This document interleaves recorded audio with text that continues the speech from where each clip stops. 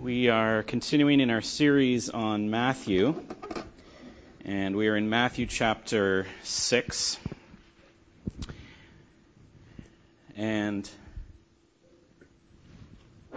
just as Jesus was beginning the heart of his Sermon on the Mountainside, he began it with a shocking statement that we looked at 2 weeks ago and covered some of the shocking statements that followed last week.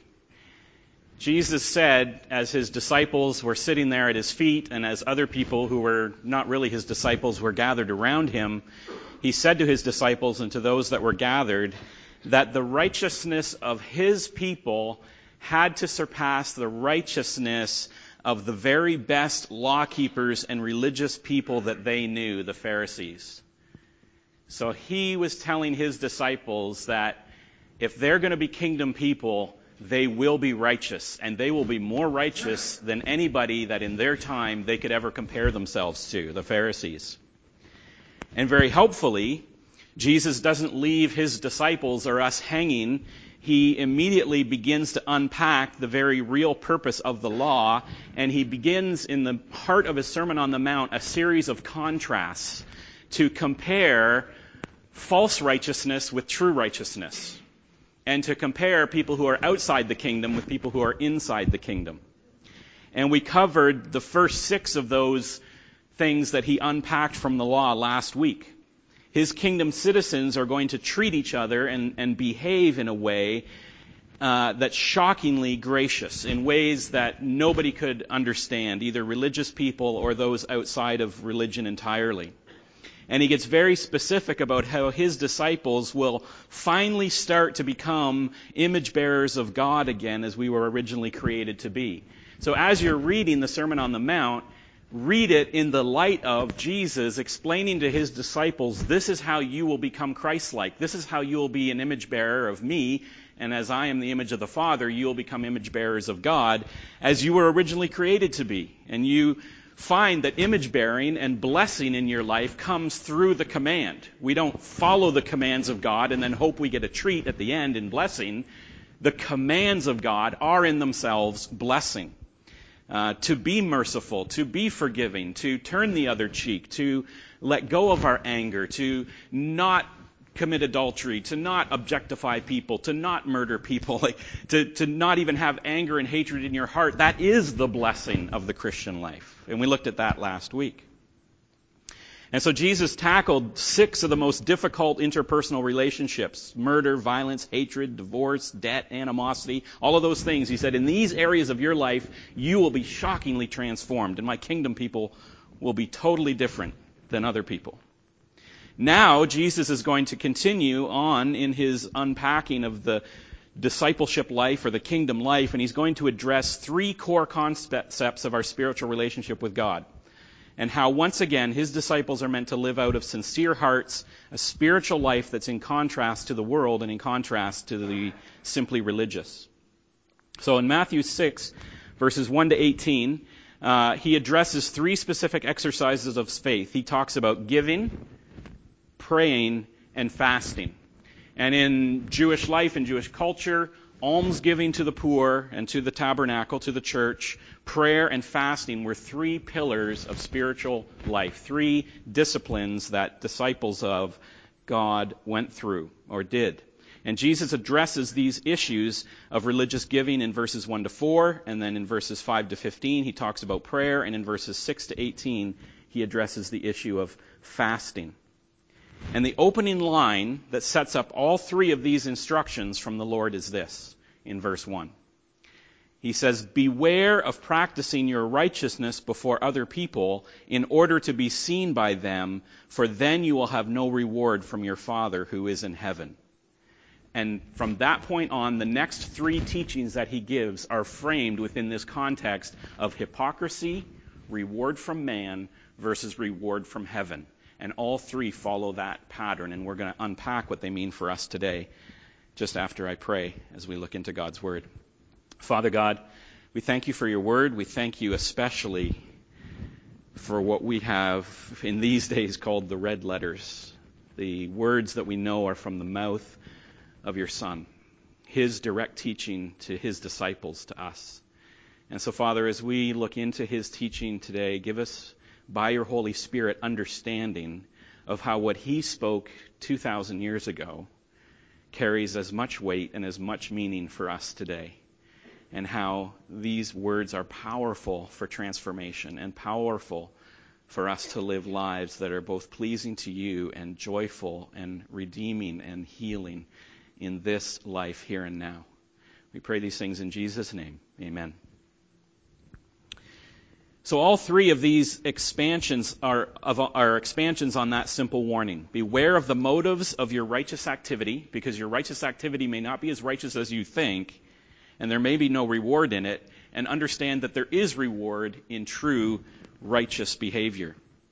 And so the first thing that we want to notice here, as we often do when we come to the text of Scripture and we want to be wise in how we read, is to see that Jesus brackets each of these three God-directed activities with a triple repetition. 3 times he follows a very similar format. Just like before, he followed the format of, you have heard it said, but I say. And he did that 6 times. You have heard it said, or you've been taught this, but I tell you this.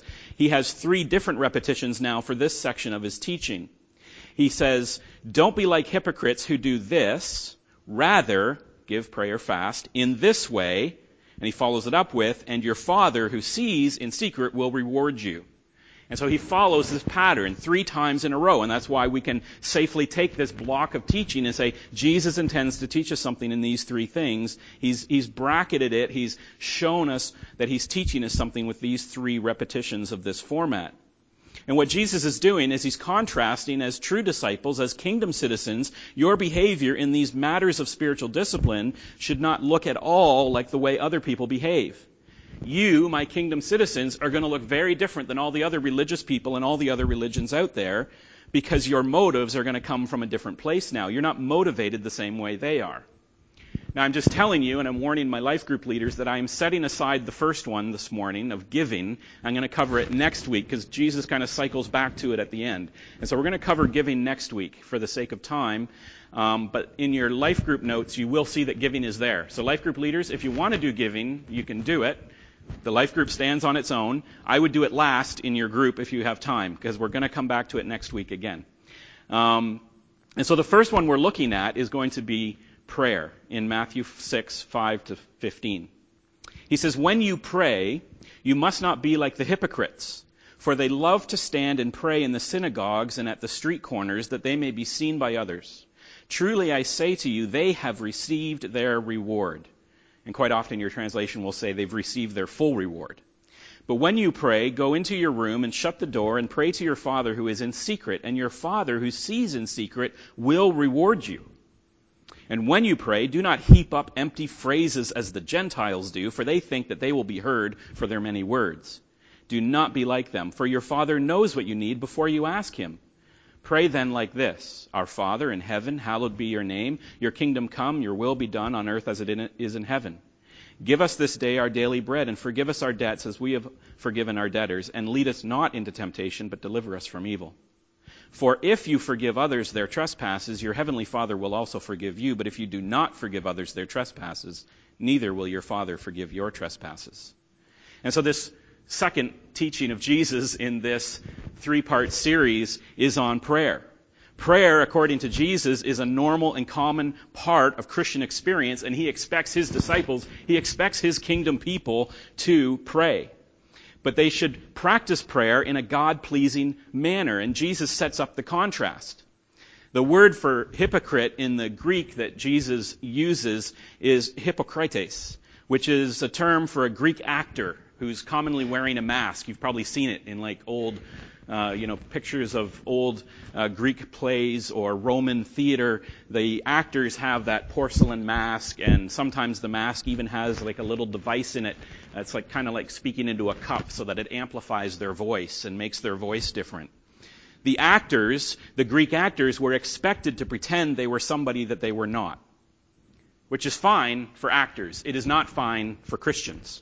The Pharisees were geniuses at theatrical religion. They were brilliant at pretending they were what they were not. But Jesus says it doesn't matter what other people think. It only matters what God sees. God sees backstage. God sees behind the curtain, if you will. He knows what's going on in secret, and that is where you will be rewarded. So, in regard to giving, the Pharisees blew trumpets and made a big show of it. With regard to prayer, they stood out in public in the most visible places. The Pharisees didn't just stand on the street, they stood on the street corners. Because why would you pray where only one street of people could see you, when you could stand on the corner where 2 streets worth of people could see you? Right? They were very conscious of where they were praying. And why would you pray somewhere in private when you could pray at the synagogue where all the holiest people could see just how holy you were? So Jesus points out here that the Pharisees are praying for public recognition. Then he speaks of the Gentiles, or those of other religions, or pagans, who he says pray repetitively and exhaustively, thinking that they're going to get credit for the amount of prayer that they have. And we see this even in certain religions and certain faiths where there is a certain dedication to mantras which are prayed over and over and over again. Or even they offload the duty of prayer to prayer wheels, which are powered by the wind or by water. So as the prayer wheel spins, it is counted just as if you had said the prayer. All you have to do is touch the wheel as it's spinning. But if you can get thousands and thousands of prayers going up to God, then that will somehow get you credit. And Jesus says, it doesn't matter how many times you pray. It doesn't matter how many words you use. That's not how you get God's attention. That's not why God will answer your prayer. Jesus contrasts both the Pharisees and the Gentile or pagan prayer to say, pray secretly and pray simply. The problem with both Pharisees and Gentiles is that they don't truly know God. The Pharisees have not experienced the acceptance of God, and so they crave the acceptance of men. If their prayer life, and if in their prayer life they were experiencing the acceptance of God, they would not need the acceptance of men. But because they don't experience that acceptance, they seek acceptance elsewhere. They've not experienced being counted as righteous by God, so they must seek being counted as righteous by men. On the Gentiles' part, they don't trust that God already knows what they need and is a good father who will provide, and so they try the squeaky wheel principle, assuming that if they pester God enough, if they keep God's attention by praying the right things over and over and over again enough times, then they will get God's attention through repetition. And if they don't do that, then they'll somehow miss out on His blessing because God may not be paying attention to them. So Jesus takes these two and contrasts them with His disciples or His kingdom people, and He essentially says, my disciples know God as Father. By the way we pray, it's evident that God's people treasure their Father. They seek His will, they trust Him for provision, and they follow Him in His nature of forgiveness, and they depend on Him to guard and keep their righteousness. Now, Jesus is obviously not condemning all public prayer. Jesus prayed in public. He prayed in semi-private settings with His disciples. He prayed in public settings. He's not saying never, ever, ever pray over your meal when you're in a restaurant. He's not saying don't pray out loud at prayer meetings. And He's certainly not saying never have prayer in your worship service. We have to be careful to see what Jesus isn't saying here as much as what He is saying. That's not His point. His point is that all prayer ought to be with a view to God as its audience, not as Pharisees pray with a view to man as the audience, or as we pray to God, it's with the knowledge of who God truly is and understanding and trusting in the fatherhood and the goodness and the graciousness of God to answer our prayers, unlike the Gentiles who pray repetitiously and earnestly thinking God doesn't hear and won't answer. So Jesus is essentially saying, my disciples experience the freedom that comes from knowing God as their heavenly Father. And so we have to ask ourselves that when we pray. Do we experience that freedom? Does our prayer reflect the nature of the disciple that Jesus emphasizes here? Jesus is saying, my disciples don't try to manipulate God when they pray with repetitious phrases meant to unlock some cosmic vending machine. They experience the freedom of following God's will rather than their own will. Now, in that regard, and I'm almost certain I don't have to say this, but just in case I do have to say it, I will say it.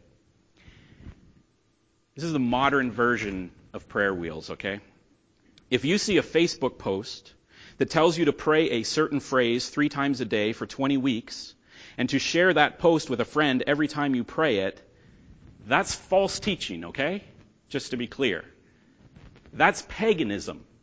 Just because it has the word Jesus in it doesn't mean it's not paganism.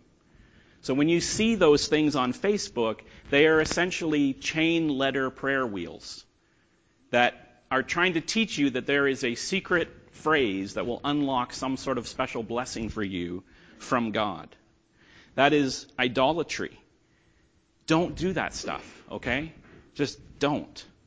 And there's popular books out now that are trying to blend Eastern mysticism into Christian faith. They're trying to teach that Christian prayer should resemble mantras that are repeated over and over and over again in some sort of hyper-contemplative way until they have almost a drug-like effect on the brain. Prayers are not meant to be consciousness altering in that way. Prayers are heartfelt conversations with our Heavenly Father that teach and transform us. They do transform us, but they transform us by the truth and wisdom that is imparted to us by the Holy Spirit in our communion with the Father, not through transcendental experiences. And we just want to notice here too, in terms of prayer, that Jesus is not condemning all long prayers either here. He's not saying definitely don't pray for a long time. We know that Jesus himself prayed all night long on several occasions. He's not saying make sure that whatever you do, don't pray a long prayer. His point is this: the length of your prayer does not determine the effectiveness of God's answer. In fact, he says in this prayer that God already knows your prayer. And his answer is already in his will. Your heavenly Father knows what you want before you ask him. And he already has an answer. And so in that, his disciples are encouraged to approach him in prayer with that knowledge. That's biblical knowledge, or biblical logic.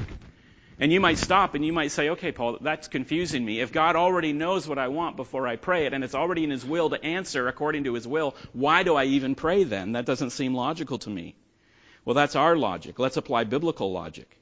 Who would you rather approach, and with whom is the easier conversation? Approaching an authority who does not know why you're coming, is not predisposed to help you, and does not already have an answer planned for you that is helpful to you? Or would you rather approach an authority that already knows why you're coming, has already got an answer ready, and is by their nature good to answer your request in a way that is better and wiser than you could even ask for? Which one do you want to go to? The second one, right? We should be encouraged that our Father, who is good, already knows what we're going to ask, already has an answer in mind in his will, and his answer is better than what we could come up with on our own, and that is a very easy conversation to go to and to have with an authority, with a heavenly Father like God, knowing that that's true. I would much rather go to God knowing that he already knows what I want, he's already determined he's going to answer it, and he's already got a better answer than I could have come up with on my own. That's the God I want to pray to. In fact, I can go into that conversation all day, every day. The far harder conversation would be having to go to a God who is fickle, and you don't know whether he's even going to get your attention, and you don't know whether his plan for your life is better than what you would come up with on your own. And so biblical logic says that disciples and kingdom people are encouraged to go to God because of his omniscience, because of his graciousness, because of his compassion, because he is sovereign, because his will has determined what is good for you and is working all things to good. That should drive us to that conversation. Those conversations with God are amazing. And that's what motivates disciples of Jesus. His omniscience and compassion make us eager for prayer. And then in verse 6, Jesus says that his disciples set their private lives to be lives of prayer in their own homes, in their own bedrooms. Now listen, I know, and I am more than a little sad about the fact that at one point in my life, my own life, the only time I read the Bible and the only time I prayed was on Sunday mornings, when it was basically read to me and when everybody stopped and prayed and it was socially appropriate for me to pray. And I know, and I'm more than a little sad that many of you only read Scripture when I put it on the screen for you. And that you only pray when we pray here on Sunday morning in a really meaningful or significant way. Now, I just want to tell you that I didn't have any private life of Scripture reading or of prayer. If I read the Bible or prayed, it was only because it was the right social context for me to do it. And I can tell you that at that point in my life, it was before my faith was real. And part of that time was when my faith was very infantile, for lack of a better word. So Jesus here is saying, disciples, like these Pharisees, if the only time you pray is when it's socially appropriate for you to be seen praying, if you only read your Bible, I'm inserting that, Jesus didn't say it right here in the Sermon on the Mount, but it amounts to the same thing.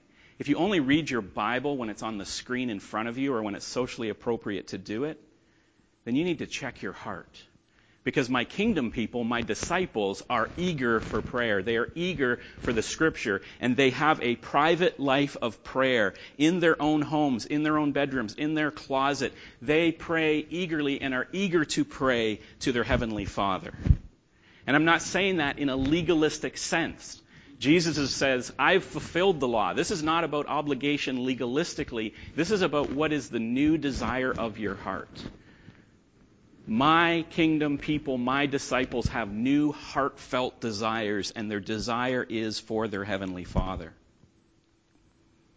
Matthew Henry once said, you may as soon find a living man who does not breathe as a living Christian who does not pray. And that's what Jesus is saying here. My disciples pray when nobody's watching. It's Jesus establishing the idea that we hear more commonly phrased today, your true self is who you are when nobody's looking. And so he challenges his disciples to not compare themselves to Pharisees or people who pray great at church or at prayer meeting. He's challenging his disciples to examine their heart and say, who are you when nobody's looking? When you're at home in your closet, are you eager to pray? And do you pray to a Heavenly Father from a sincere heart in this way? So he says here that disciples of Jesus are people who treasure prayer with their Father, no matter if anyone sees it or not. And then he goes on to fasting. Matthew 6:16-18, he says, and when you fast, do not look gloomy like the hypocrites, for they disfigure their faces, that their fasting may be seen by others. Truly, I say to you, they have received their reward. But when you fast, anoint your head and wash your face, that your fasting may not be seen by others, but by your Father who is in secret, and your Father who sees in secret will reward you. Now, we don't talk very much about fasting these days, even though it is a spiritual discipline that Jesus encourages his disciples to continue, and it's a profitable spiritual discipline. But it was a very common practice in Israel to fast. And as you read your Old Testament and your New Testament, you will encounter over and over and over again various fastings of the people of Israel. Some of those fasts were private. Some of them were public. Sometimes the whole nation of God's people fasted at the same time. Sometimes it was a partial fast. Daniel only fasted from meat and ate only vegetables for a while. There are different kinds of fasts that we see in Scripture. It was a very common practice. It's one of the core spiritual acts along with almsgiving and prayer. But just like the other two that Jesus has singled out, he targets the hypocrisy of the Pharisees fasting as well. Remember our pattern. He's contrasting hypocrisy with true practice and then with the Father's reward. Notice his words here. He says in 6:16, and when you fast, do not look gloomy like the hypocrites, for they disfigure their faces that their fasting may be seen by others. They have received their reward. So one of the things that the people of God did often when they fasted is that they wore sackcloth and they sprinkled ashes on their heads as if they were at a funeral. They were showing how much grief they had over their sin. But by the time of the Pharisees in Jesus' day, they did this as frequently, maybe once a week, maybe 2-3 times a month. The Pharisees would put on this daily act of fasting as a means of demonstrating their holiness, not as a means of grieving their sin. And so they would put on the sackcloth, and they would dishevel their hair, and they wouldn't take a shower, and they would put ashes and dirt on themselves. And people would be amazed at how repentant they were and how humble they were. And the Pharisees were extremely proud of their humility. They loved the fact that people saw them repentant and so grieved over their sin all the time. And Jesus says here in the text very plainly again that they are hypocrites. and that they have their full reward from the attention that they get. And that is all they will get, is the attention of men.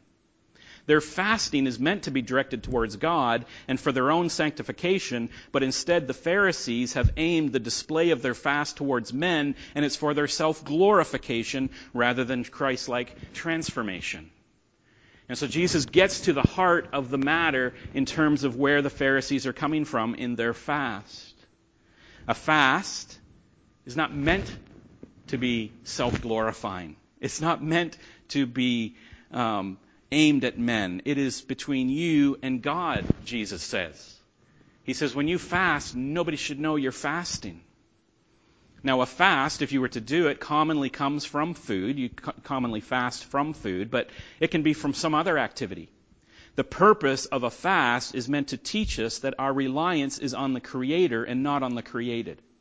Fasting reminds us when we naturally seek to satisfy a desire through one of God's gifts to us, so when we go to eat or do some other thing that we are fasting from, in the moment of choosing not to satisfy our desire there, our attention is turned to the Creator and where our satisfaction should come from. That our praise is for the giver of the gift. And so when you are fasting properly, the temporary hunger is a reminder of God's eternal provision. And the hunger triggers us to pray and to seek in that moment. And the time and attention that we would normally give to food, we give to God instead.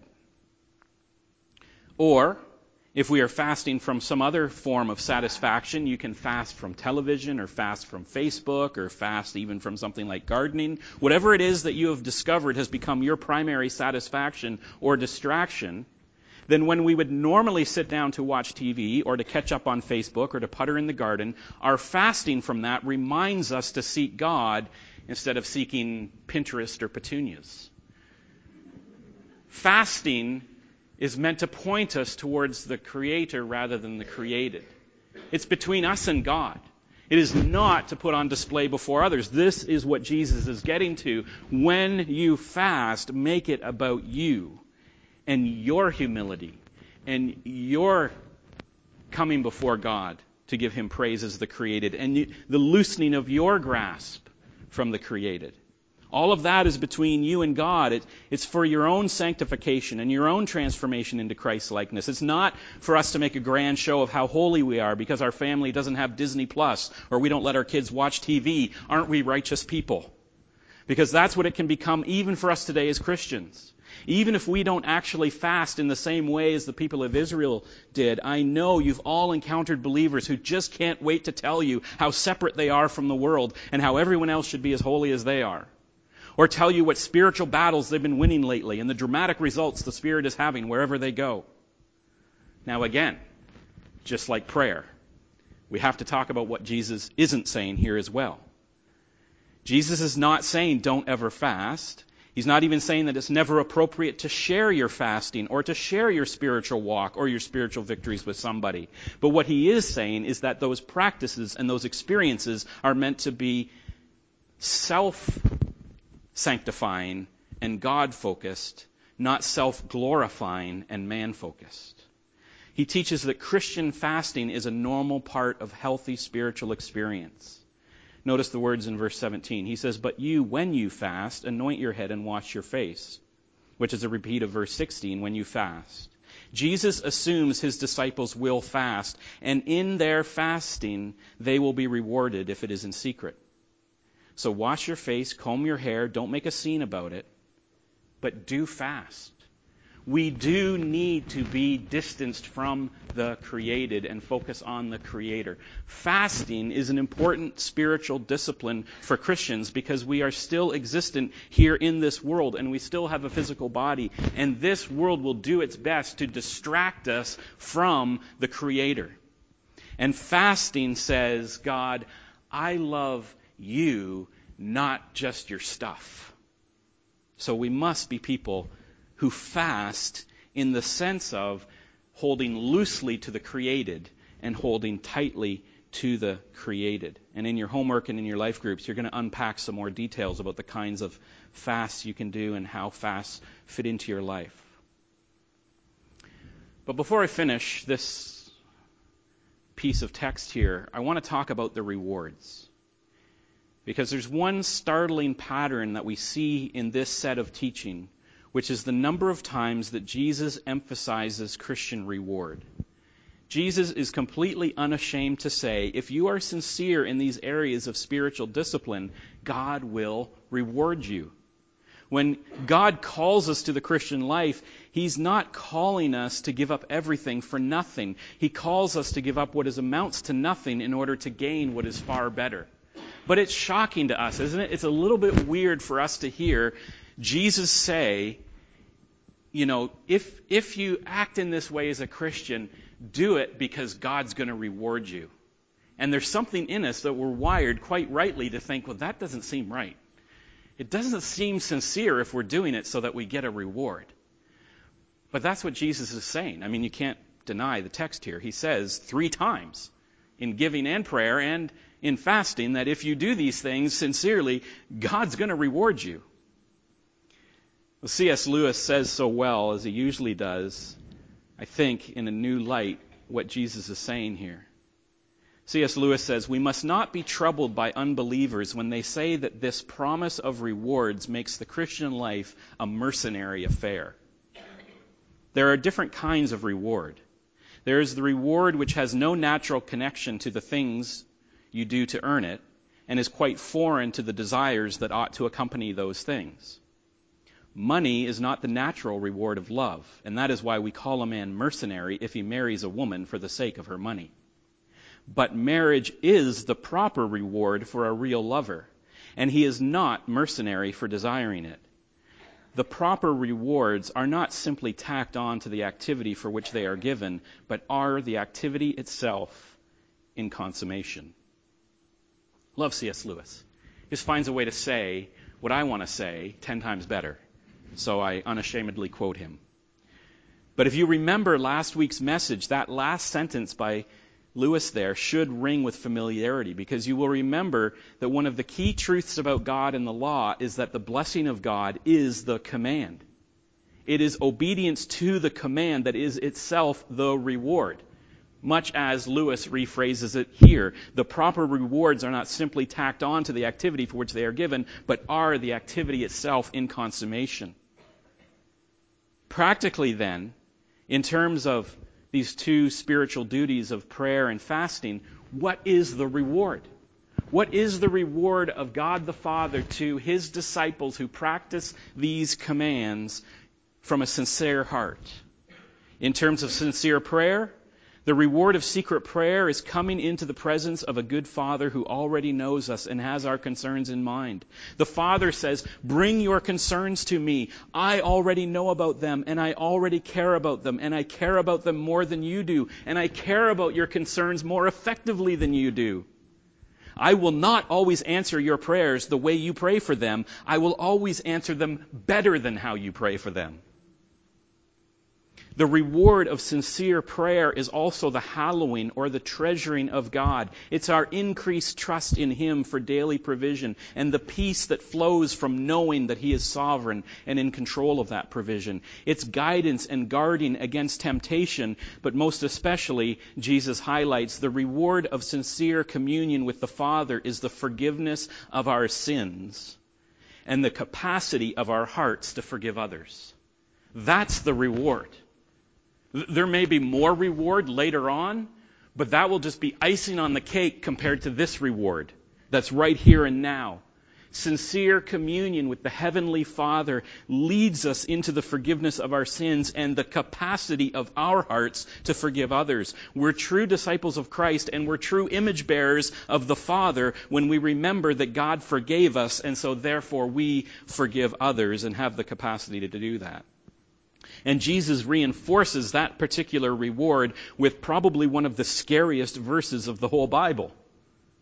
Verses 14 to 15. If you forgive others, your heavenly Father will forgive you, but if you do not forgive others their trespasses, neither will your Father forgive your trespasses.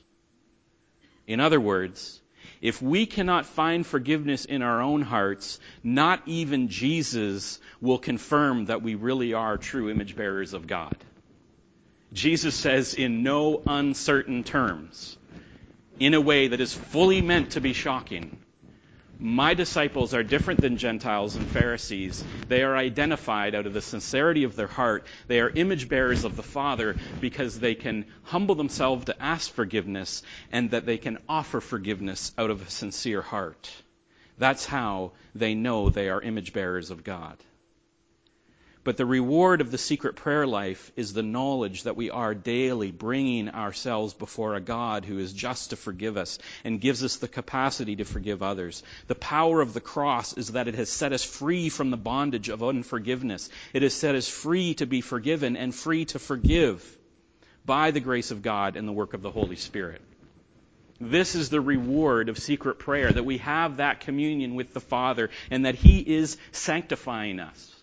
Does that mean we're going to forgive everything that's ever been done against us in the next 5 minutes or even the next 5 weeks? Maybe not. But I will tell you, if you are not in regular communion with the Heavenly Father, seeking forgiveness for yourself and the capacity to forgive others, it will be a long, long time until that fruit grows up in your life. The reward of secret prayer is all of these things.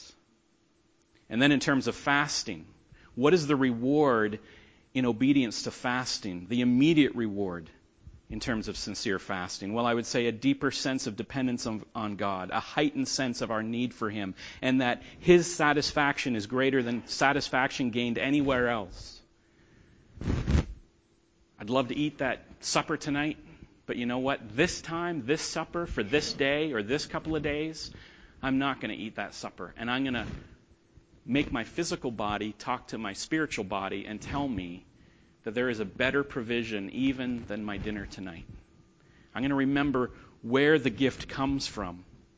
And by fasting on a regular basis and knowing that His satisfaction is greater than a satisfaction gained anywhere else, it loosens my grasp on that thing. Right? Rather than just instantly flipping open Facebook when I wake up in the morning. Or rather than just checking to see how many likes my Twitter post got. I'm going to set myself free from that.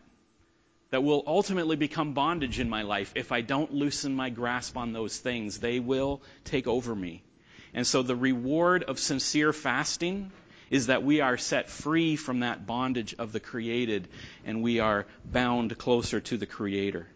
The reward of being set free from shallow pleasures and laying hold of a more profound pleasure. The reward of loosening the grasp of the things the world has on us and strengthening our grasp on the giver of the gifts. The concluding statement of this section is not actually where your Bible inserts an arbitrary paragraph break. I think if you read carefully, the natural conclusion to this section of text is verse 21. And we're going to cover this more in depth next week. But it applies here. Matthew 6:21 says, "For where your treasure is, there your heart will be also." So remember, Jesus started with this warning. He said, beware. Beware that you do not practice your righteousness the way the Pharisees do. And then He finishes this section and He concludes it with, after all of this commendation, after all of this exhortation, Jesus finishes this by saying, where your treasure is where your heart will be also. Jesus is asking His disciples to test their hearts in these three spiritual disciplines. That He relates ever so closely to our relationship with God the Father, not with each other. You notice how these three are distinct from the previous 6. The previous 6 were, you have heard it said, but I tell you.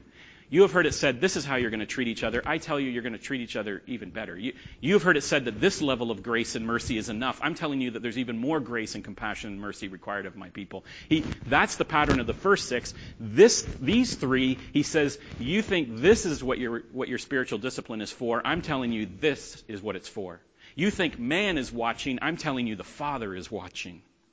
And He concludes it by saying, for where your treasure is, there your heart will be also. Jesus is asking His disciples to test their heart in these 3 things. Because He has related them so closely to our relationship with God the Father. Not with each other, but with God. And His final verdict for this test is this. You will know that what you truly treasure because your heart will be there. Is your heart focused on the Creator or is it the created? Is your heart on the pleasure of God or on the adulation of men?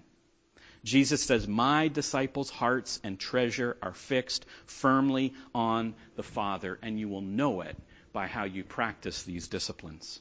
Let's pray. Father God, we give you thanks for your word. This first teaching of Jesus in Matthew is long, it's large, and it's serious. It's intense, and we're taking it in big chunks.